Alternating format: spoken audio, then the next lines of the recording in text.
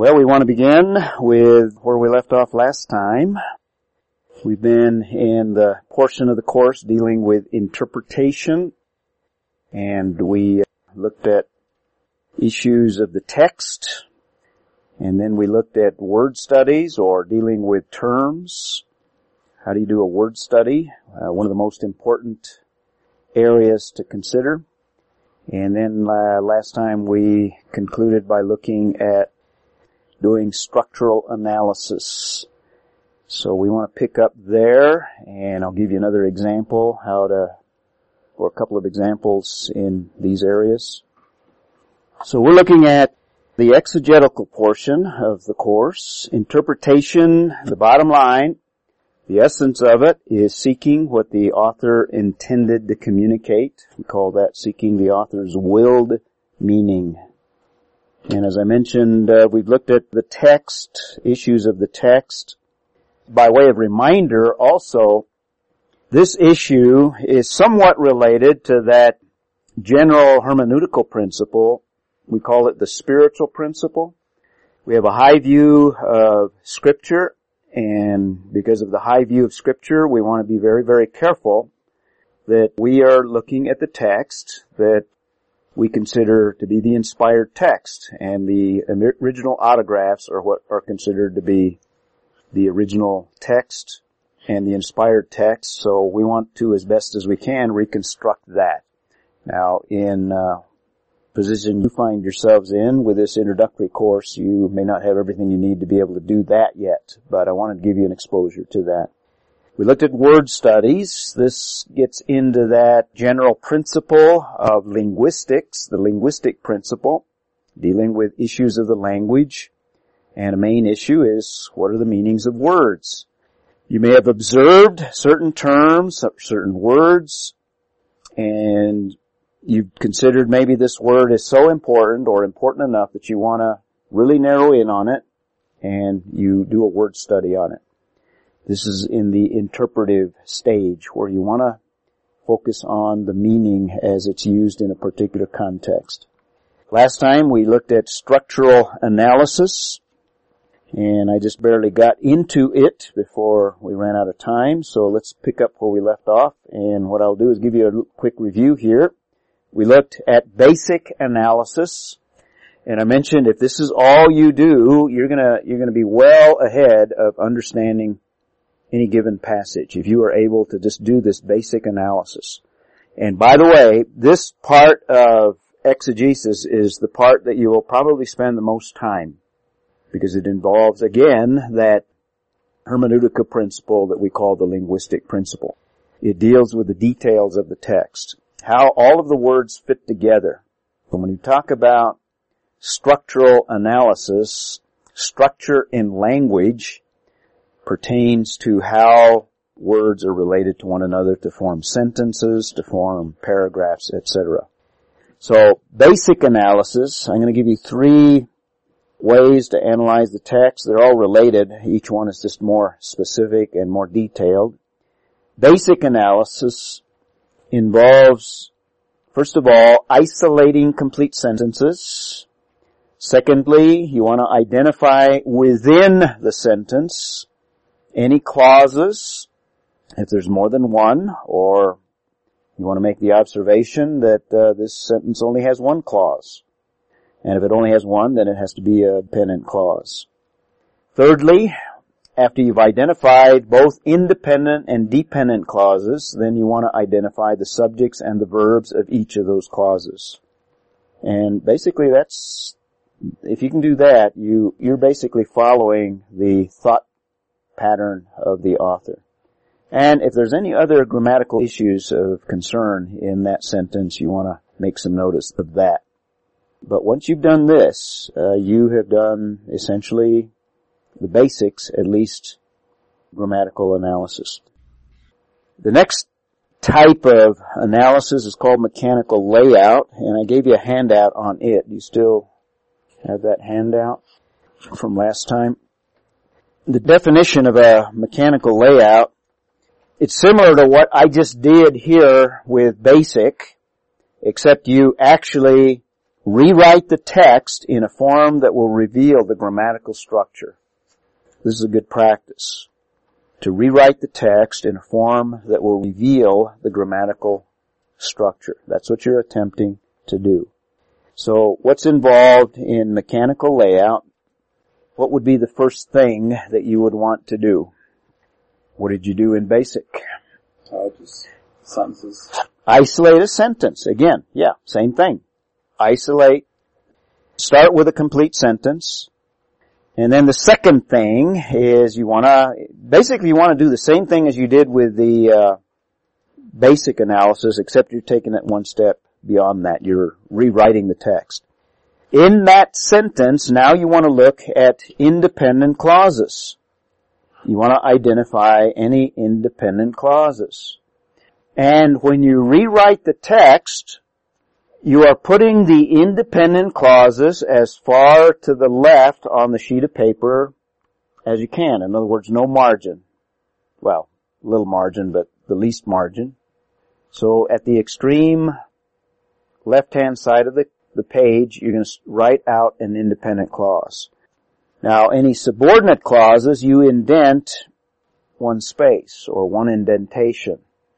And what you've done is now you've just separated out so that you can just quickly and visually see that independent clause, and now you can see that subordinate clause because it's indented one step. And I've got all this on your sheet there. So if you have an independent clause or a main statement, and if you have two of them, then they're coordinated and they're both far extreme left side. If you have two subordinate clauses, then it would be also one indentation in.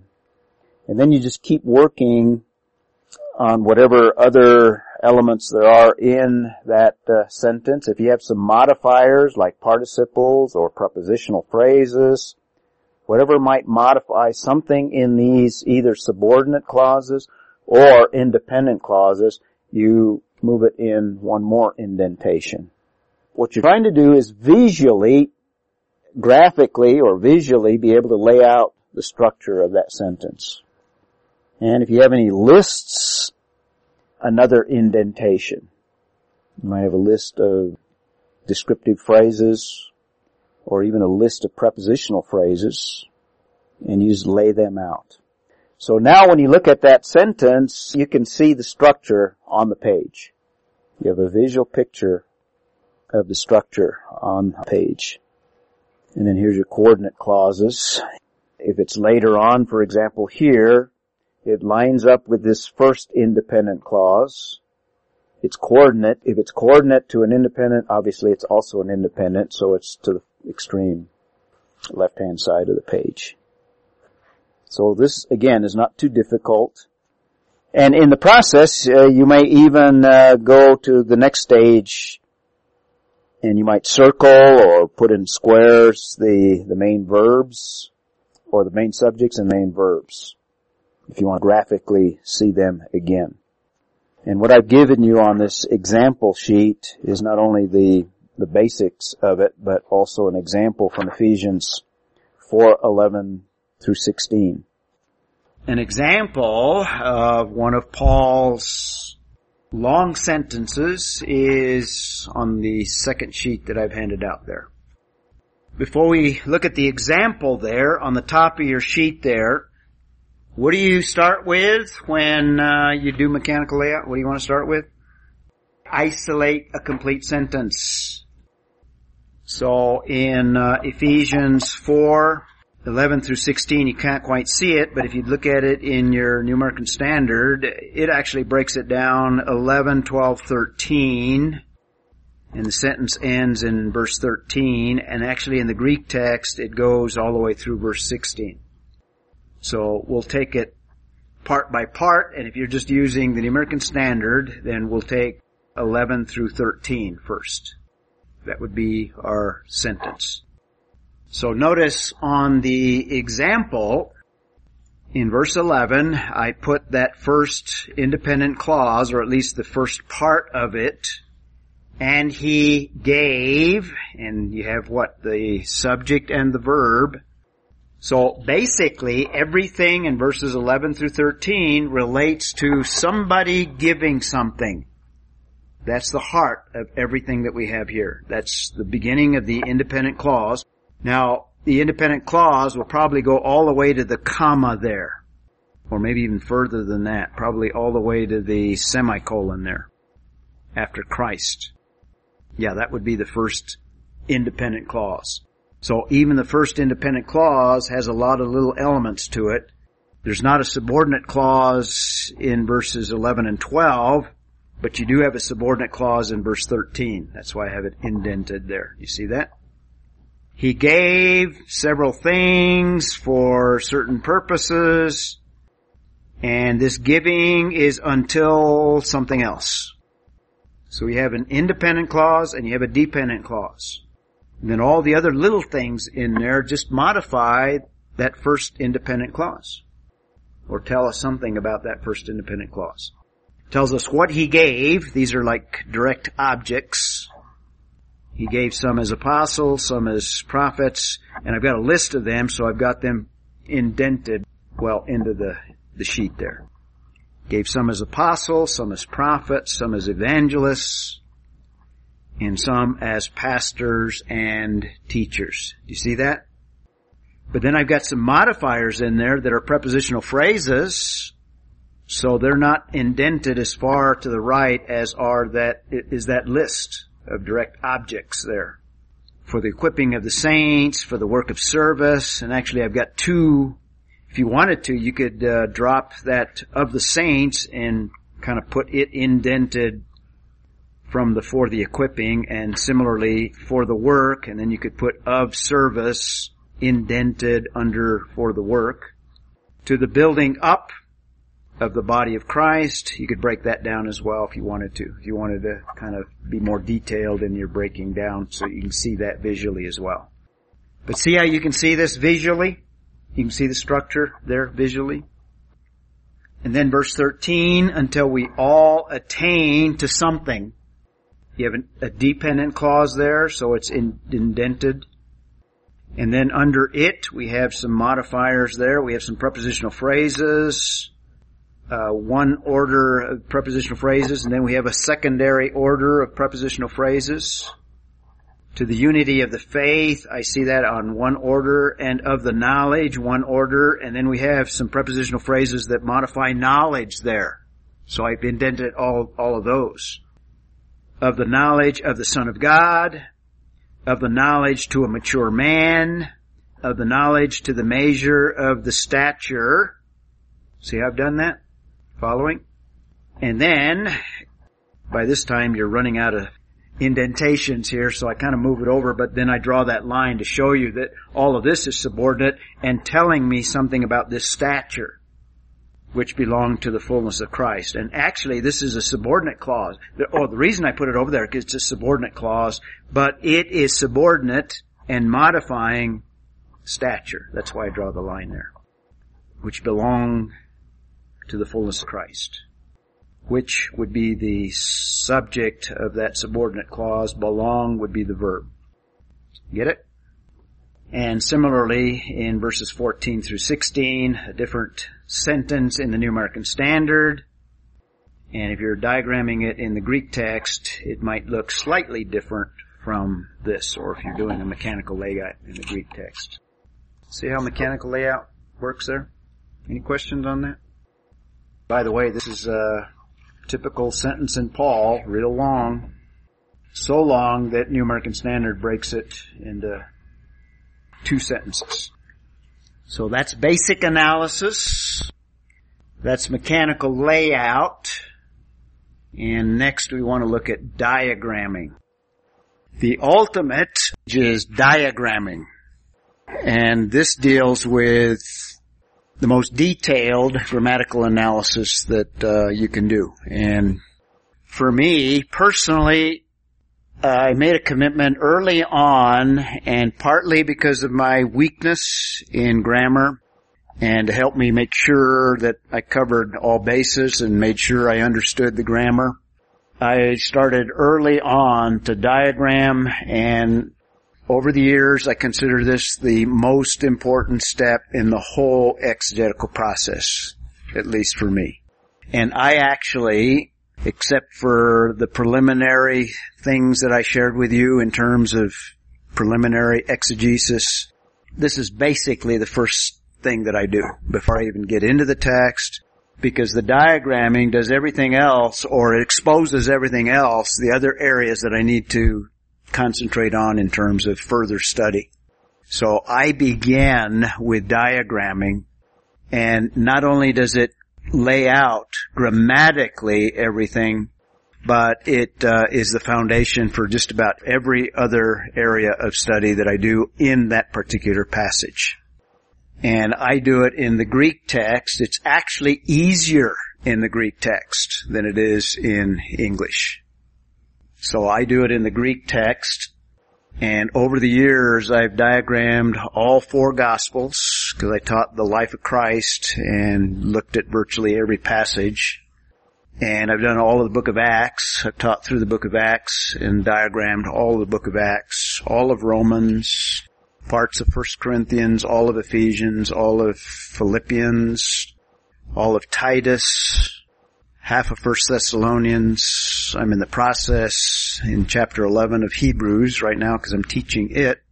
1 and 2 Peter and the book of Revelation. So I've diagrammed over 3/4 of the New Testament in the Greek text. What's the most satisfying thing you discovered? By doing that, just the satisfaction of having a feel, just a real good grasp, a sense of, I think I understand the structure of this passage. In fact, I like to use the analogy, how many of you do crossword puzzles? Any of you do? You guys don't buy newspapers anymore, right? Yeah. At one time, crossword puzzles were real popular for a lot of people, and they enjoyed doing them, and it's just a fun thing. But the same satisfaction, getting back to what you asked, the same satisfaction when you've completed that last word there, you've got the last words in there, I got it done. That's kind of the same sense that you have when you've finished a paragraph or even a sentence.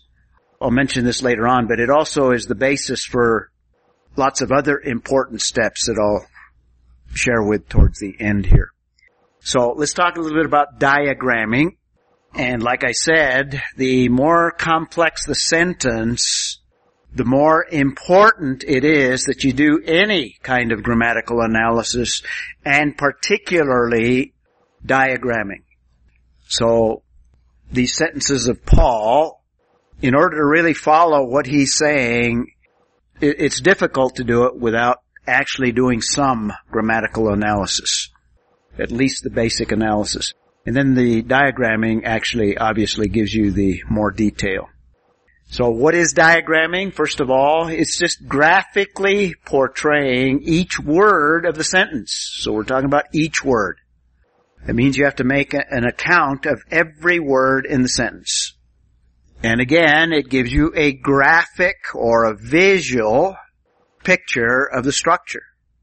And I'll try to illustrate that when we look at the example.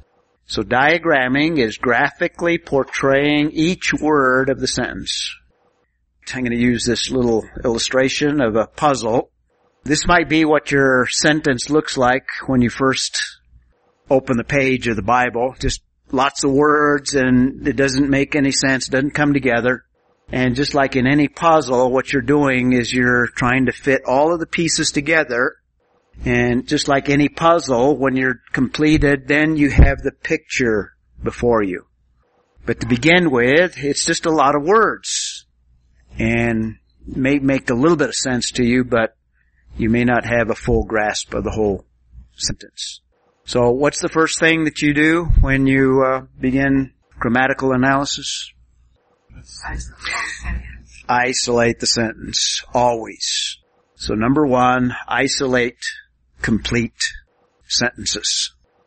In the analogy, the complete sentence is kind of the edge pieces. That's the first thing you do when you put together a puzzle, because that gives you all of the boundaries. Everything has to fit within those boundaries.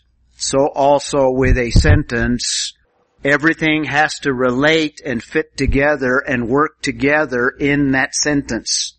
So when you isolate a sentence, it's like putting together the edge pieces. And then, obviously, what do? Identify the clauses within that sentence.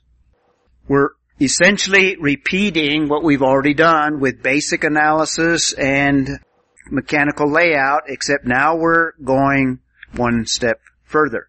So we're doing the same thing, now we're just carrying it to the next level in terms of detail.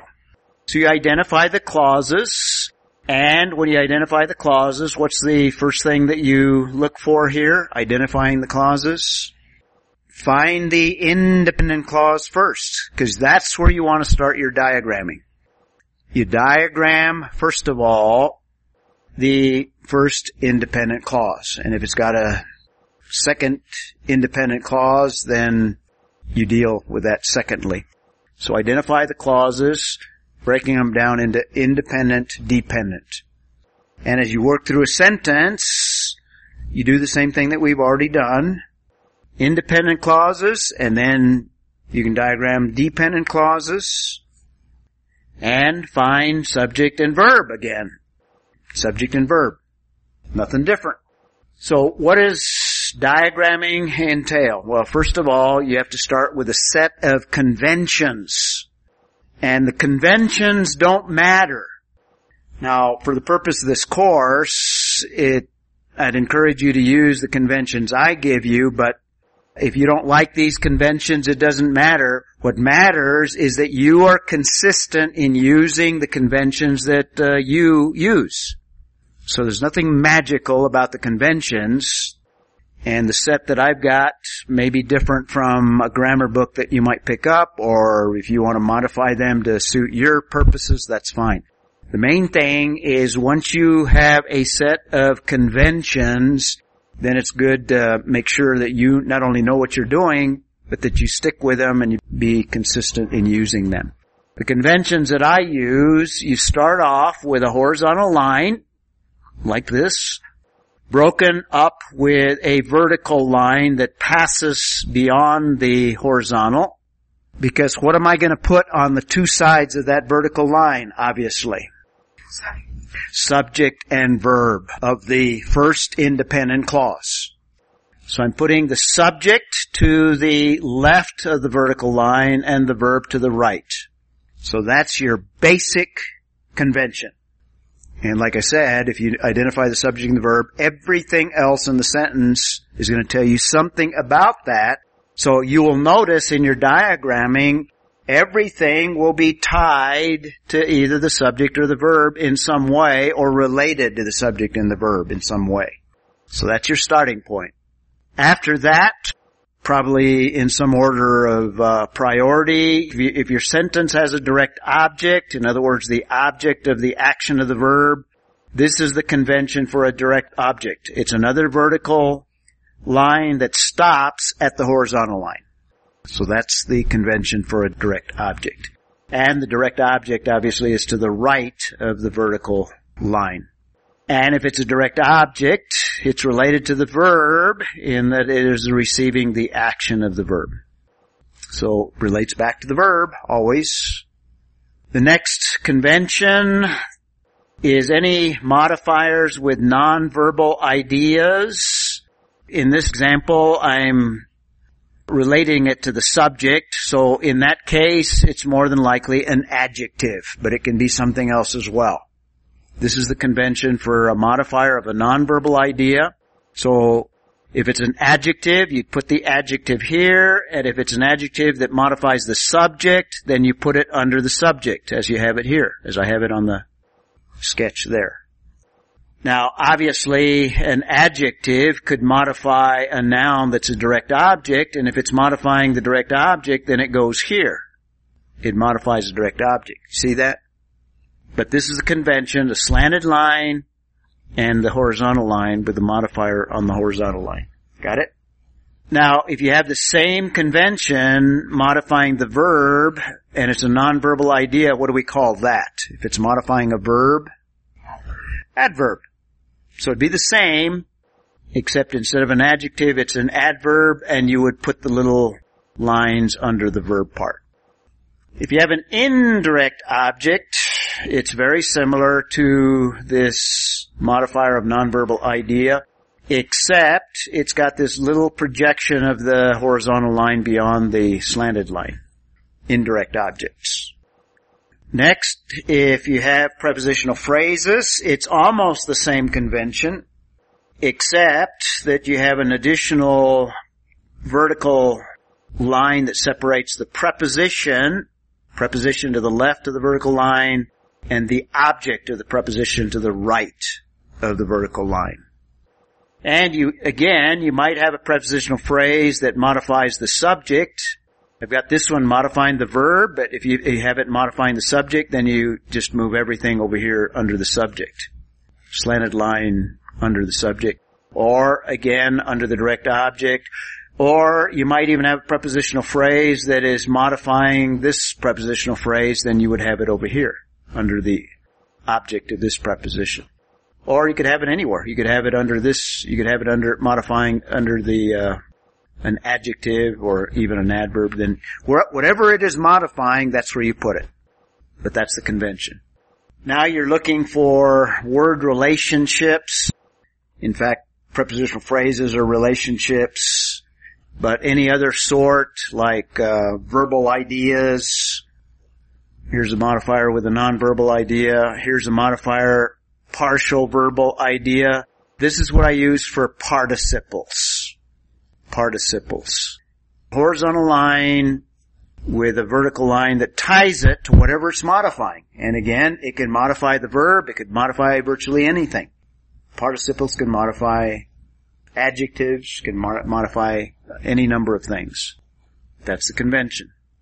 Infinitives, very similar to participles, except I've got this double vertical line identifying an infinitive. If you have a compound idea, then I have these bracketed symbols here. And in this case, if you have two subjects and one verb, then you have one subject on one line and you have a second subject on another line. And usually you'll have an and or a but or some sort of a coordinating conjunction that joins these two together. And again, you use this same convention. Let's say you have two verbs, one subject, then you'd have this bracketed idea with two verbs on it instead of two subjects. Or this could be an entire clause. I'll show you that later on in a moment. On your handout sheet there, I've got two independent clauses joined together. See that there? Not so much in English, but you have terms that are in opposition to one another. You just put one term and the term that it's in opposition to next to it with an equal sign. This is not so common in English, but it's very common in Greek. It does occur in English. Subordinate clauses. Here's the convention for subordinate clauses. Obviously, this is your independent clause.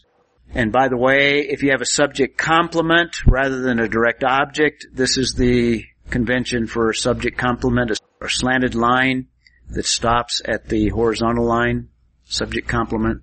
And usually subject complements, you have a to be verb here. Something is something else. It's not a direct object. It's not an action verb. So it's a subject complement. And for you that you're taking Greek, usually it's in the nominative case.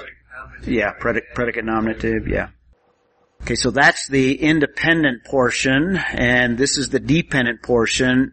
The convention is a slanted line in the opposite direction of those other slanted lines that we've used, along with the same convention that you have for an independent clause, except it's dependent because it's shown in this configuration. And in this case, this dependent clause would be modifying the verb, but you could have a dependent clause that modifies a subject or something else.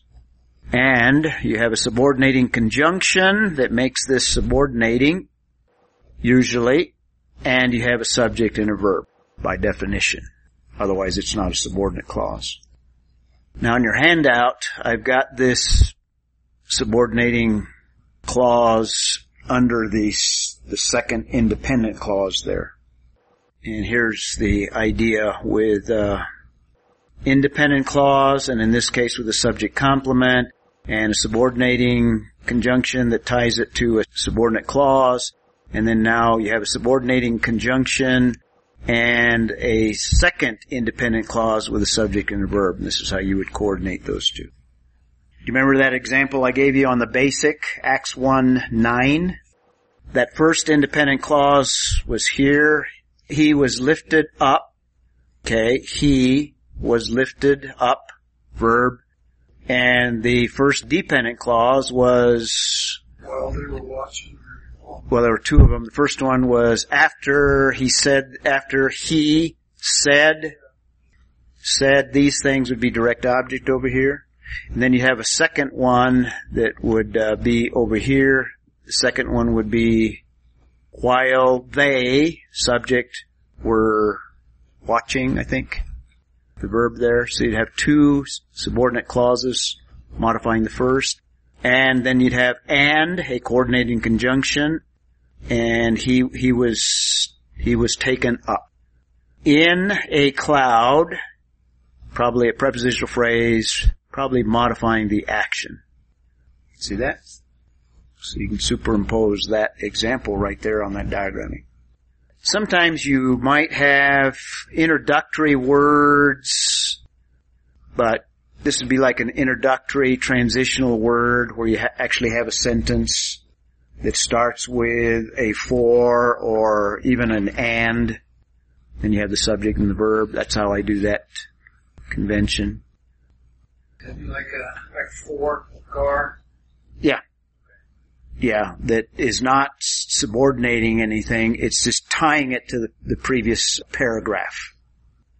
Yeah, you can have a paragraph that starts that way. In fact, we encountered one in Hebrews.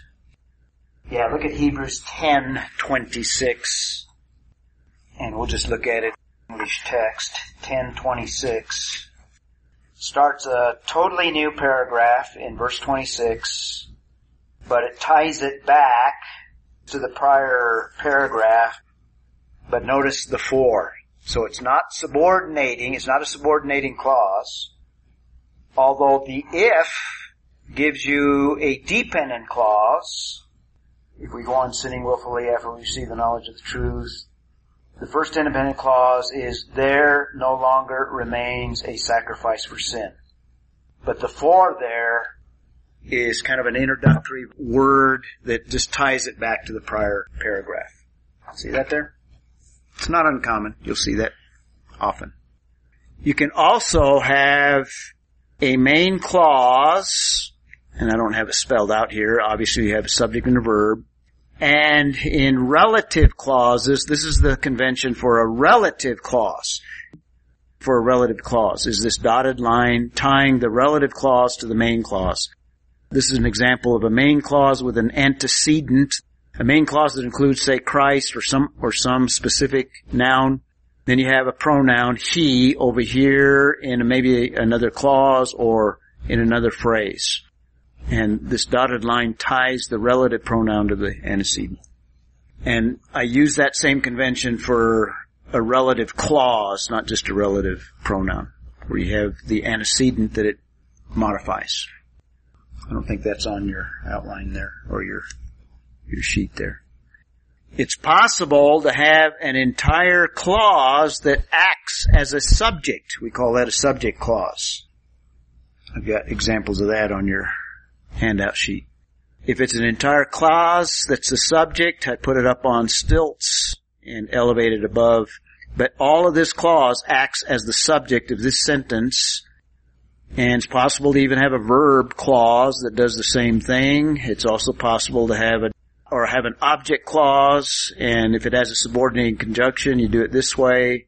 You can put it on top with a direct object thing here, or you can do it below like that. Either way would work. So you have sentences like that, where the entire subject is an entire clause in itself. Now that's a subordinate clause, but it's a subordinate clause that acts as a subject of a main clause. or a verb clause that acts as the verb of a main clause, etc. See those conventions? I think we've covered virtually all of them. So there's not too many of them.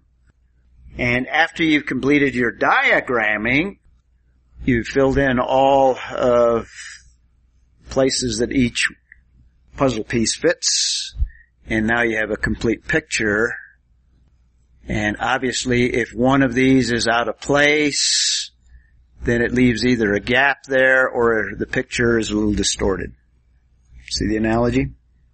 And once you've done that, and just like when you finish a puzzle, now this is a pretty simple one, but once you finish the puzzle, you have the satisfaction, oh, I've got every piece in its right place. And now this thing makes sense. Now I see clearly this picture. And that's what you want to get to when you get done with your diagramming. And once you get done to your diagramming, you have a pretty good feel for how everything relates to everything else, and it's giving you the foundation to be able to see in your mind that thought, that idea that the author is trying to communicate. So every word has its proper place. And by the way, this is context. In other words, you've filled up the context. And if you're doing a word study on any particular word, now you are not only understanding, let's say you're looking at this puzzle piece here, now you're not only understanding what head means, but you're seeing how it relates grammatically to everything else, and in this case, head is related to a deer. And it's related to a shepherd or somebody that's caring for it. So in diagramming, this is what diagramming will accomplish for you. Number one, it'll, as I've been emphasizing, reveal the grammatical structure of that sentence in as much detail as you can go. So it reveals the grammatical structure. The second thing that it'll do for you, it forces you to make decisions for every word. That doesn't mean that the decisions that you have made are necessarily correct, but it'll force you to at least make a stab at it. And personally, when I diagram, I'll make these decisions, but invariably, as I work through it, I'll change my mind and say, oh, I think this modifies this instead of this. And sometimes it's not totally clear in the biblical text, but now you understand the possibilities or the options. In other words, it could modify this, but it could also potentially modify this. And as you continue to work, and as you get closer to the end, then you refine this decision and you come to a conclusion concerning what it actually modifies. And it may take even a reading of a commentary to help you to make that final decision there. But at least, to begin with, it'll force you to make some decisions as to how do all these words fit together. Just like as you're working in that puzzle, the piece may fit physically in one spot, but once you start putting all of the other pieces together, the colors don't match and the features of the artwork just don't match, and you figure, oh, this is in the wrong place. Pull it out. This other piece is the one that goes here. Same thing. Thirdly, it's your basic worksheet for all other analysis. And what I do on my diagramming sheet, if I have an odd form, or I want to make sure that I've got the tenses right, or I'll parse the words on my sheet there if it's not clear, if I don't remember the exact forms. I'll make sure that I do, and then I'll write them on there as I continue to make sure I understand all of the parts of speech on that. So it's your basic worksheet for all other analysis, not just grammatical. It'll also, in terms of other areas, it'll identify what words you want to prioritize if you're going to do a word study on them. Remember, if you're going to spend all that time doing a word study, you don't want to do a word study on a word that is not as important in that sentence as perhaps one or two others that are far more important. And your diagramming and your analysis here will highlight that. So if you got for example, if you got a subordinating clause that modifies another subordinating clause, there might be a word in there that you think, oh, I want to do a word study on it, but it's way down the chain in terms of importance in that sentence. Now that doesn't mean you don't do a word study on it, but in terms of priority, there might be 2 or 3 that you might do before that one. Fourthly, it brings analysis and synthesis together because you're beginning to put the passage back together. Analysis is you're breaking it down to understand the parts. Diagramming, not only are you breaking it down, okay, this is the subject, this is the verb, this is the subordinate clause. So you're breaking it apart and understanding the parts, but now you're putting it together. How do all these parts relate? So it brings analysis and synthesis together. And fifthly, very important, it's the basis for your exegetical outline. Your exegetical outline gives you the structure of a passage so that once you can do an outline of a passage, you basically understand that passage. I'm going to show you how the exegetical outline or the outline of the passage comes right directly out of your diagramming. Now your outline, you can derive an outline from the basic analysis and from your mechanical layout as well, but since this is the most detailed, this gives you the most detail in terms of your outline that we'll talk about. We got that? So let's take a look at this sheet of Ephesians 4:11 through 16. As we already identified the main clause of that first sentence that runs through verse 13, we said that there was one independent clause, and we said that the beginning of it was, and he gave. And in fact, that's the main subject, and that's the main verb. See that? So he gave is the heart of everything that he's saying in that long extended sentence. Even if you even stop at verse 13, as the English text puts a period there. But if you take it all the way to the end of verse 16, everything from verse 11 through 16 has something to do and is somehow related with he gave. What did he give? Well, we have a direct object. He gave a series of 4 things there, or a list of 4 things.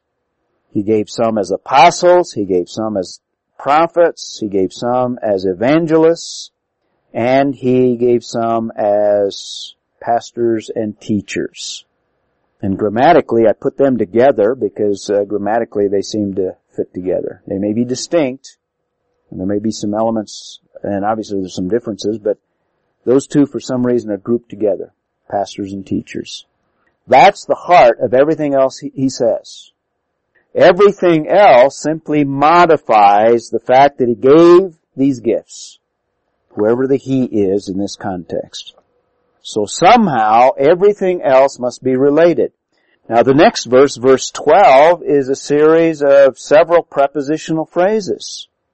And I see them, and by the way, I use that same convention as I do adjectives and adverbs for prepositional phrases, and the only addition there is a vertical line that separates the preposition from the latter part of the phrase, or the object of the preposition. This is one way of diagramming verse 12. Do you see that? This way kind of sets those phrases somewhat in series to one another. For the equipping of the saints, for the work of service, and notice we have a second prepositional phrase that modifies each of those. For example, for the equipping, and then we have a prepositional phrase that modifies the equipping of the saints, that modifies the equipping.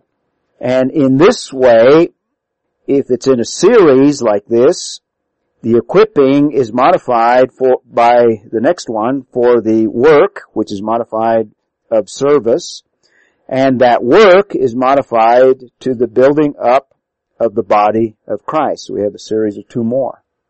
You see, that's one way of diagramming it, but you might decide maybe that's not the proper way. There's another option. You can, instead of taking them as a series, you might see them more as coordinate with one another.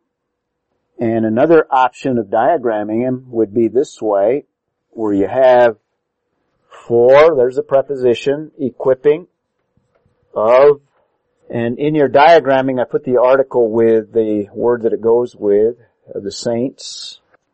Does that make sense? That's the first series of prepositional phrases for the equipping of the saints.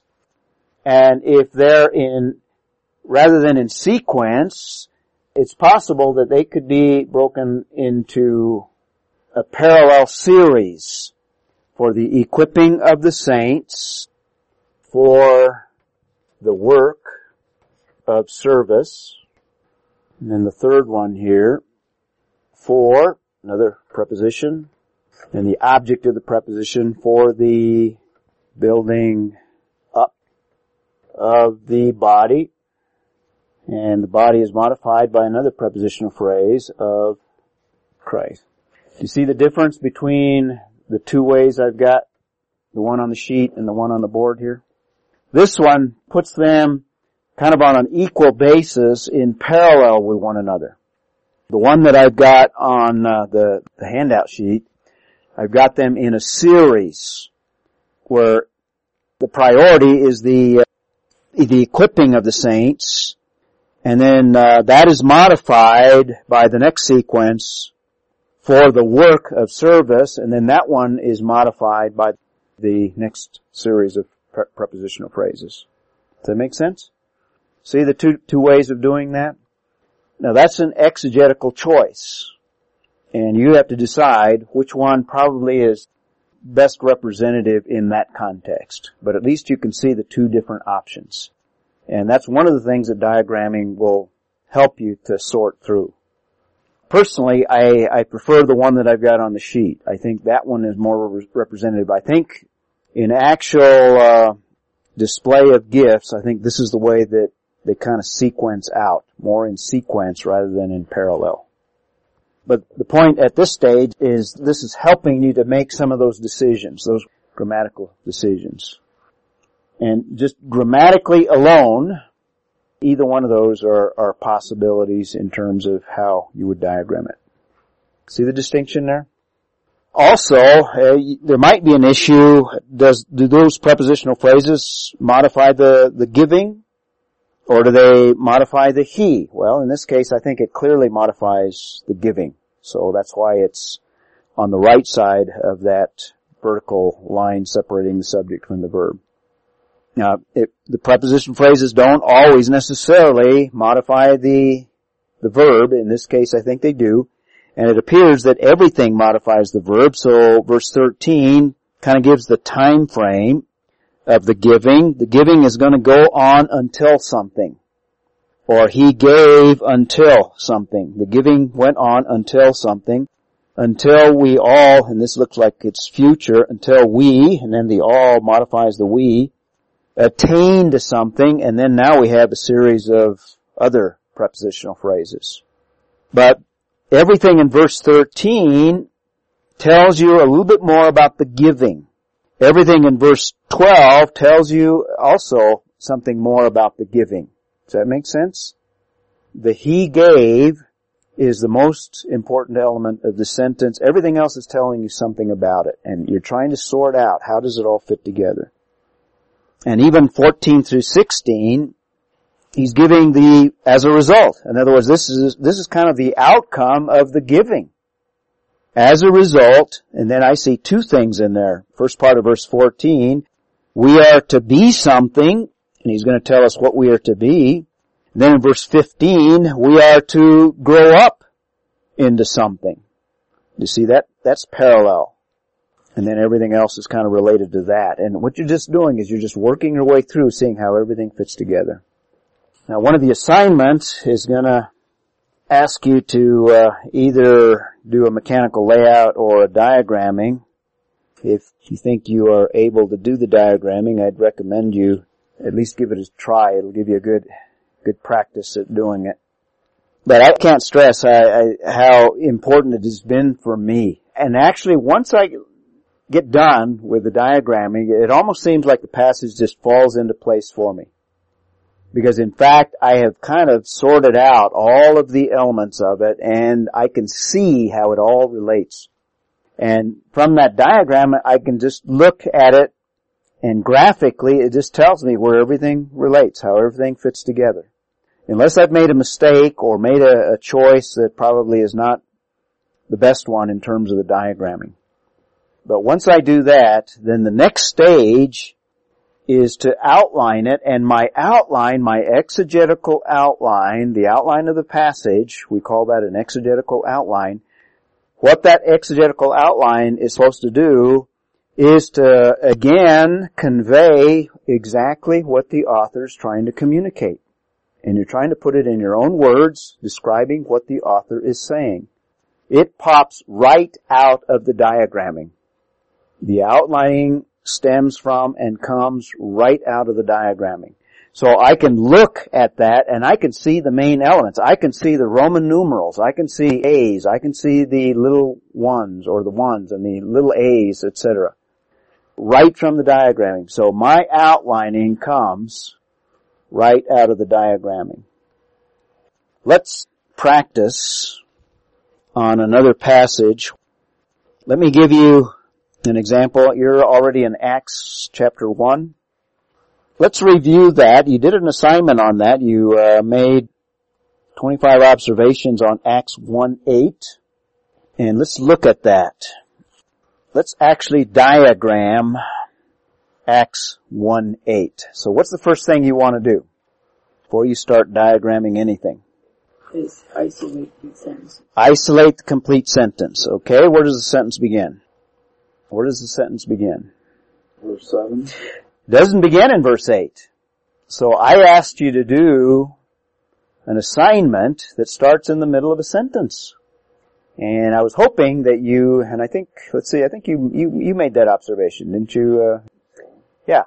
So that would be a very important observation to make, is that verse 8 is not the beginning of the sentence. In fact, the observation would be that the sentence begins in verse 7.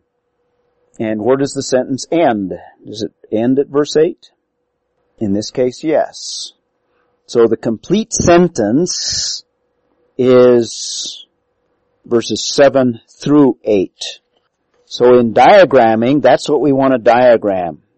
So the next thing you want to do is isolate the main independent clause. Now there may be more than one independent clause, but what's the main one? At least grammatically. You shall receive, or you shall receive power. In verse 8? Not grammatically. Take another look at it. Now this is an interesting sentence. This is, and again, this is not an easy one. That's why we want to diagram it. Take another stab at it. Holy Spirit has come upon you. Nope. You'll get it eventually. You'll narrow it down. Try the very beginning of verse 7. He said to them. He said to them. That's the main or controlling independent clause. Now, there's some other independent clauses in there, but that one kind of controls it because now everything else is what he said. And the way to diagram that, let me start. I know how this is going to go, so I'm going to start down here. What's the subject? Okay, he, and the main verb? Okay, he said. Is there any other elements to that? What else is in there? He said to, well, that's not a direct object, that's a prepositional phrase. He said to them, and I see it as modifying said, so we have a modifier, it's a modifying prepositional phrase, to them. Does that make sense? He said to them. And then everything else, so the passage, or the sentence begins here, so this is chapter 1 verse 7, starting right here, but there's more elements to it. And something like a direct object, I think it has a specific grammatical name, I can't remember how it's described, but it acts a lot like a direct object, so I'm going to put a direct object line here to show that everything else is the content of what he said. And the way to do that is to put it up on little stilts, if you will. And everything else is going to kind of come up here. And now I have a series of independent clauses. What's your next independent clause? It is not for you to know. In fact, the whole thing there. It is not for you to know times or epochs. That's all of the rest of it. And then you have, what do you have after that? That's a dependent clause, everything else in verse 7, which the Father has fixed by His own authority. So let's treat, first of all, and since I know how this is going to work out, I'm going to just take a little shortcut here, because I already know that I'm going to have some other independent clauses, but the first one, it is the subject, is... Now that's a state of being verb, so it's not going to have a direct object, but it's going to have something similar. It's going to have an object complement. So I'm going to do the slanted line thing here. And the subject complement, this is a little complicated, so I'm just going to show it to you without trying to draw it out from you. I'm going to put up on stilts again. Actually, is that an infinitive phrase? To know. And remember, this is the convention of an infinitive, two parallel vertical lines. To know, that's an infinitive. And we have a direct object there. To know times or epochs. Does that make sense? So that's your independent clause, the second independent clause. Now, this is your primary independent clause, but now you have another independent clause. And this is the way I would diagram that. And these epochs, we have a subordinate clause, to know, which we have a subordinate clause now. The subject of that subordinate clause? The Father. And the verb? Has fixed. So he doesn't want us to know, I forgot the not, for you. He doesn't want us to know this stuff. This is not for us to know, which the Father has fixed. And then we have prepositional phrase, by authority. It's not any authority, it's His authority. And it's His own authority. Following so far? Does that make sense? So this is also verse 7, let's say 7b. All of that is verse 7b. Satisfied with that? So your main kind of controlling or major independent clause, He said to them. And now we have what He said to them, a negative. It is not for them to know these things. He doesn't want them to know these things, these times and epochs. Now that's modified by this phrase, which the Father has fixed by His own authority. See how it all fits together? See it graphically? All of that is verse 7b. And now we have 1:8. It's going to begin over here, down in this direction. And what's the first word? But kind of separates what He doesn't want us to know from what He wants us to know or focus in on. And there's how many independent clauses in verse 8? 2. Yeah, there's 2 there. So I'm going to do this little split thing here. And the subject of the first independent clause, or just read that first independent clause. But you shall receive power. Okay. You shall receive power. And then what follows it? When the Holy Spirit has come upon you. And what is that grammatically? Dependent. That's a dependent clause. So we're going to have a dependent clause modifying this independent clause. So the subject of the independent clause is you. And the verb? Shall receive. Shall receive. And what are they to receive? Power. They shall receive power. You shall receive power. Now we have a dependent clause, as you said. Now there's a time frame when Subject of the dependent clause? Holy Spirit. When the Holy Spirit, what's the verb? Has come. Yeah, has come. And then we have a prepositional phrase, upon you. Is that correct? Modifying has come. See how this works? You're just working your way through the sentence. Now it helps to probably, before you even start diagramming, to think through, to recognize that this is the main independent clause, and then try and isolate the next one. Here's this one, and then I have two more here. And these seem to be in contrast because of this strong adversative, but. So I have this over here, and then these two things, these two are kind of related and separated by this but. And in fact, they're joined together by an and, right? So this is the way I diagram these. Then we have the other independent clause. The first one, you shall receive power, with a subordinate clause modifying it. The receiving takes place when something happens, when the Holy Spirit comes upon you. And now, the subject of the last independent clause, you again, shall be something. They're going to receive something, now they're going to be something. You shall be what? Witnesses. Okay, witnesses, but not just any old witnesses, my witnesses. And doesn't stop there. This goes on. But we have 3 geographical locations. Actually, 2 of them are kind of joined together, right? So that's how, and then with their modifiers that go along with them. So all of this is verse 8. All of this down here. Verse 7 begins here. The latter part of verse 7 is up there. And that's the way I would diagram that. See how easy that is? Didn't take us very long to do that sentence.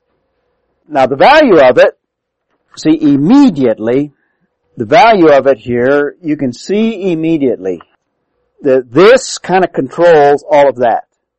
So everything over here relates to, even though there's just a few words here, that doesn't mean anything. Grammatically, all of that is controlled by this.